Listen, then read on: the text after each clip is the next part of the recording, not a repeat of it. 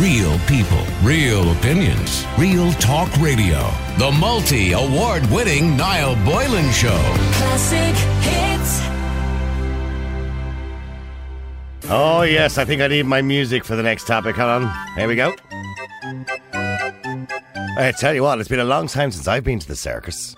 A long, long time. But the reason I wanted to mention the circus today, because circus families, I know we might have forgotten about them, because we haven't seen a circus in so long. And they have been unfairly treated when it comes to COVID-19 supports. And this is according to David Duffy from Duffy Circus. And he joins me this afternoon. David, good afternoon to you. Hi, good afternoon, Niall. Thanks for having me. Very traditional music in the background there, isn't it? I don't know where that comes from. And if a circus does actually use that music anymore, do they? It's called Entry of the Gladiators.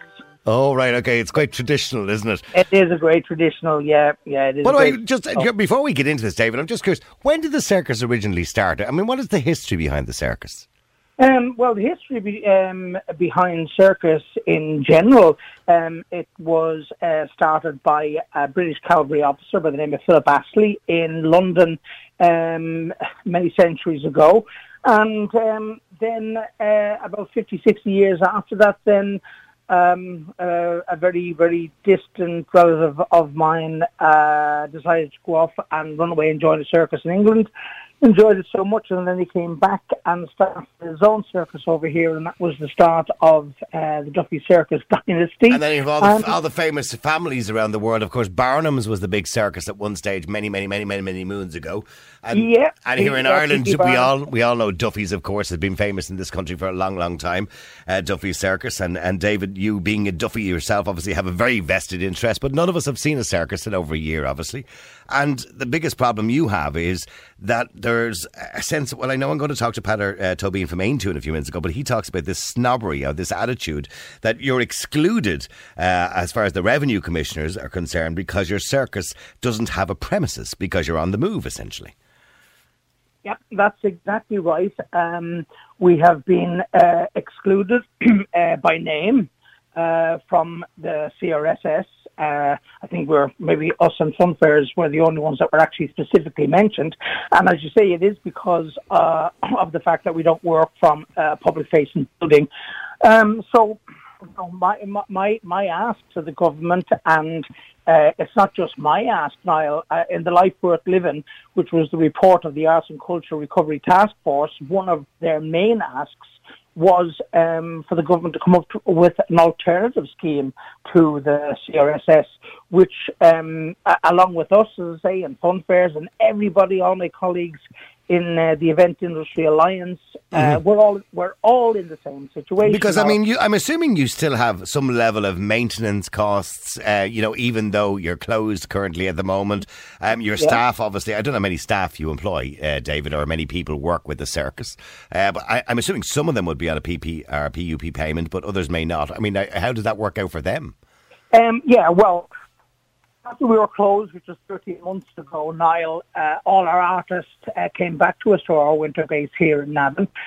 We travelled normally with a company of 60 people, and most of them were here with us for many months. So we were looking after them, and they stayed here with us until we could get them back to their homes, because they were from 11 different countries.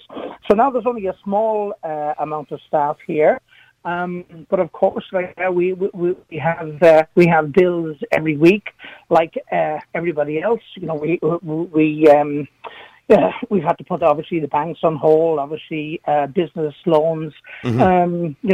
Because the equipment is not cheap. I mean, a circus tent in itself is, which I'm sure has to be replaced on a regular basis, is not cheap. And I'm sure when you're purchasing big things like that, you would have to borrow money to do so. That money still has to be paid back. Yeah. I mean, what happened really, Niall, was, if ever COVID was to happen, and there was never a right time for it to happen, but when it did break out, it hit us at our most vulnerable time, because like other circuses, we'd been closed for our winter months, November, December and January, and normally through that time we would use the reserves that we would have from the season prior to that to get ourselves back on the road. So. Yeah. You're looking at a figure of around €150,000 by the time we get everything tested.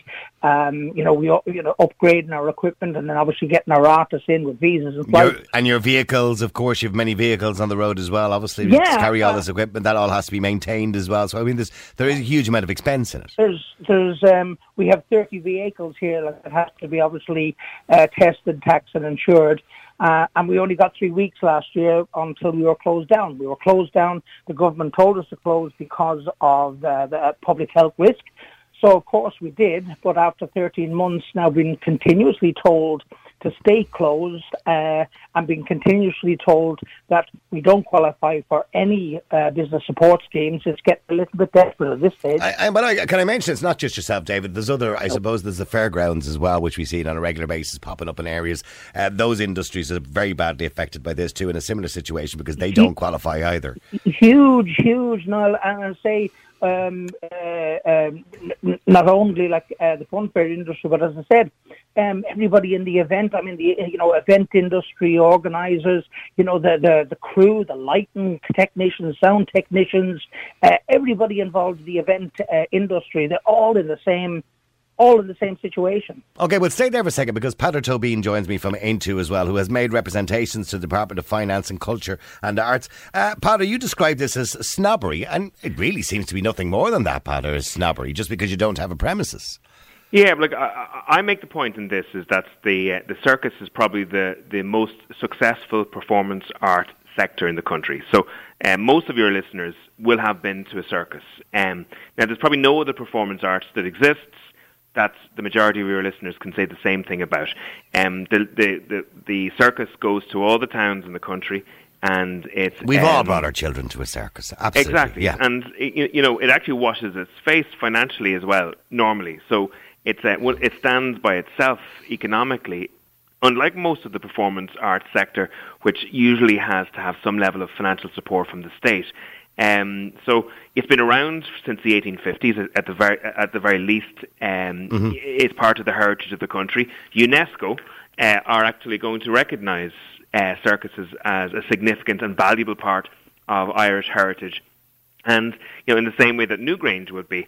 And yet we have a Minister for Culture, Catherine Martin, a Green Minister, who doesn't see the same value within it and is refusing to make sure that this particular business can actually survive. And what is the reason for what you describe as snobbery? What is the reason for this, apart from this stipulation that you to get up to $5,000 a week? This is from the COVID restriction support scheme, that you must have a premises.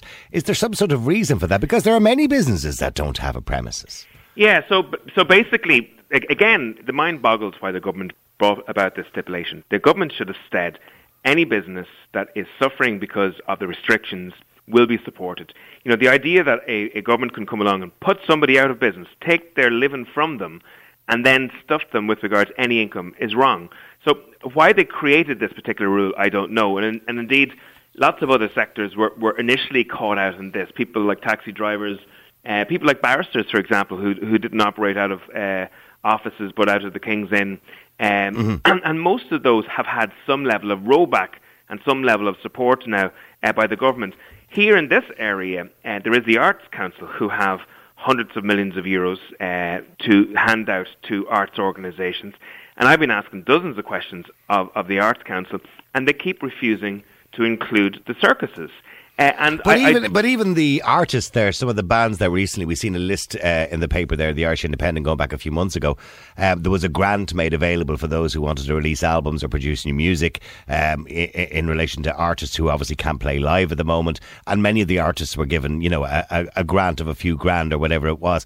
So has there been nothing available at all for this section of the arts? There's been very little outside of the PUP, and there has been very little. And the PUP is obviously for an individual to feed themselves. While the COVID restriction support scheme, the purpose of that is for a business to keep taking over, that it doesn't go bust in this time. And I do think there's snobbery here. I do think there's discrimination. I think that there is a circle around governments, what considers what is highbrow performance art. And I think maybe they don't believe that circuses are included in that highbrow performance art, despite the fact that it's actually the most successful performance art. And the fact that UNESCO, it takes an international organisation to recognise it for its value. So, I would ask people to not accept this, to get onto their councillors and their TDs and tell them to cop on, literally. Tell them that they need to get Catherine Martin to change her decision and that we need to get funding into the sector ASAP, or otherwise it's going to be part of our history. Well, and this is the concern, David. You've already suggested, and I'm looking here at the press release, you suggested that this, it may be the end of the circus industry as far as you're concerned, because you're not going to be able to survive much longer. No, we can't. Not after 13 months. And as I say, we've costs every week that, so there's outgoings every week. And now, as I said, if we ever get to the situation that we're allowed to go back on tour, we don't have the capital available to get our equipment and to get ourselves ready to go back out. So in other words, if the government turns around tomorrow and ends the lockdown and says, off you go, you can all open back up again, you have to get all your vehicles maintained, taxed, insurance, you have to get your tent maintained or whatever it is that you use, whatever, your generators, etc., and you just don't have the money to do that because you've spent all your savings. That's exactly it. And as you said, between insurance, tax and 30 vehicles, public liability, employers' liability, all those. I'm sure that's quite expensive, by the way, nowadays as well. Yeah, it is huge. I mean, before this, probably insurance would be probably one of the biggest threats to our business. But now, obviously, COVID has taken its place. I mean, this is the first time in my lifetime, first time in my dad's lifetime, that we have not been out touring at this time of the year. I've never not worked, Niall. In all my life, I've been blessed. I've been lucky. I'm 60 now, and I've never been out of work. But unfortunately, that's the situation I find now, not through my own fault. The government told us to close because of public health risks. Of course, we've done that, and we'll stay closed until we're told it's safe to open again. But we can't do it on our own. You can't do it on your own. And by the way, other businesses around the country are not expected to do it on their own, because I can tell you now, if the government wasn't bankrolling businesses in this country, people would be out on the streets. And that would be, and Paddy, you know that too. They're the only reason that people are as compliant as they are, although that's starting to wane a little bit now, particularly when we look at the scenes in the United Kingdom, is because people are being bankrolled. Paddy, it would be fair to say that's the only reason why businesses are being so compliant.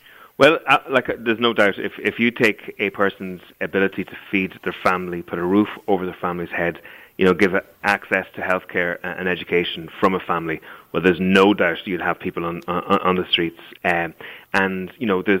There's this sentence that's used regularly by the government that we're all in this together. Oh, no. But that's clearly horse manure. We're not all in this together. We all know that at this stage. Listen, Pater, thank you very much indeed. And David, I wish you the best of success. I really hope the circus can go back, because I know there's many parents out there who are dying, particularly during the summer months, to bring their little kids to the circus. It's nothing better than sitting in the circus, watching the clowns with your balloon in your hand and your popcorn and everything else. I remember it as a child, and I remember bringing my own children to the circus as well. So I hope that tradition stays with us for a long, long time, and I hope you get the support you need. Thanks so much. Thanks very much. All right, listen, thank you very much indeed. And by the way, again, as Pater said, mention it to your own TD, that obviously the Minister for Finance, Culture and Arts needs to stop suggesting that circuses are not a viable business or a valuable business in our society. They absolutely are. And let me go to Shane as well. Shane, you're on Ireland's Classic Kids. How you doing, Shane? Oh, sorry, Shane, I need to switch you on there. I do apologise, Shane. Sorry, Shane. Go ahead, Shane. Hi, Niall. How are you? You're a small business owner? Yes, I have a martial arts gym, a taekwondo school in Galway. Okay. And I'm just getting increasingly frustrated because it looks like the government has cast a really small net for business support. For example, are you getting any business support? Absolutely none. Your line is breaking up there. Just move your head, Shane, a little bit. Is that better? Yeah, that's better. Go ahead, go on. Yeah, I've managed to keep afloat over the last 12 months by doing online classes, because we've been closed more often than we've been open, like most gyms. Yeah. And I've managed to keep things going, earn a bit of a living, and, I'm on top of that and paying my rent and, the utilities and all that stuff.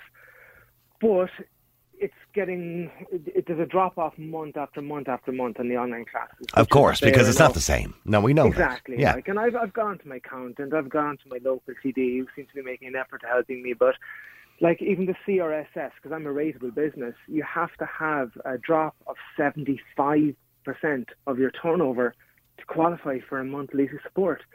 And it's crazy, because I'm at 30%. So I'm almost there. And that 30% is your few quid for yourself, if you know what I mean. So it's not even. Yeah, I haven't paid my mortgage. No. What I'm saying to you is that, you know, sometimes losing 30% of a business will kill you. And it will just put you out of business. So what I'm saying is that they need to look at this for different businesses, depending on your turnover, I suppose. You know what I mean? That drop off, it plays differently for different businesses. Correct. I just don't understand how hard it is to have a staggered system even.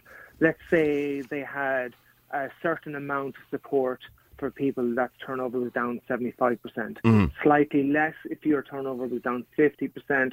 Slightly less if you were down 25 or 30%. But at least it's a wide net. Everybody's getting some help. And you don't have a group of businesses who are getting none at all.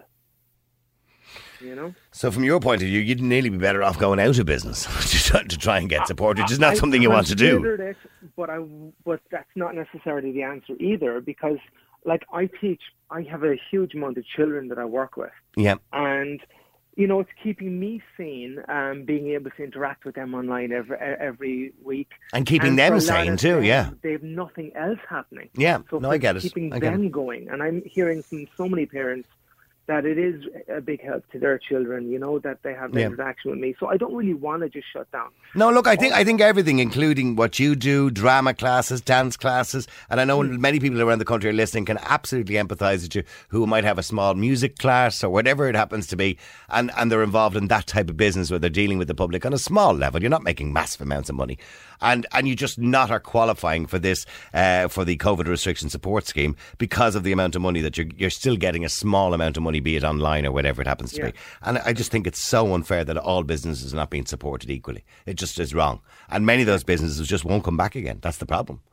This is the reality of it. And, you know, I'm hoping that, you know, we'll get the go-ahead to reopen soon. I know I put myself in the same grouping as gyms in terms of, you know, the demographics.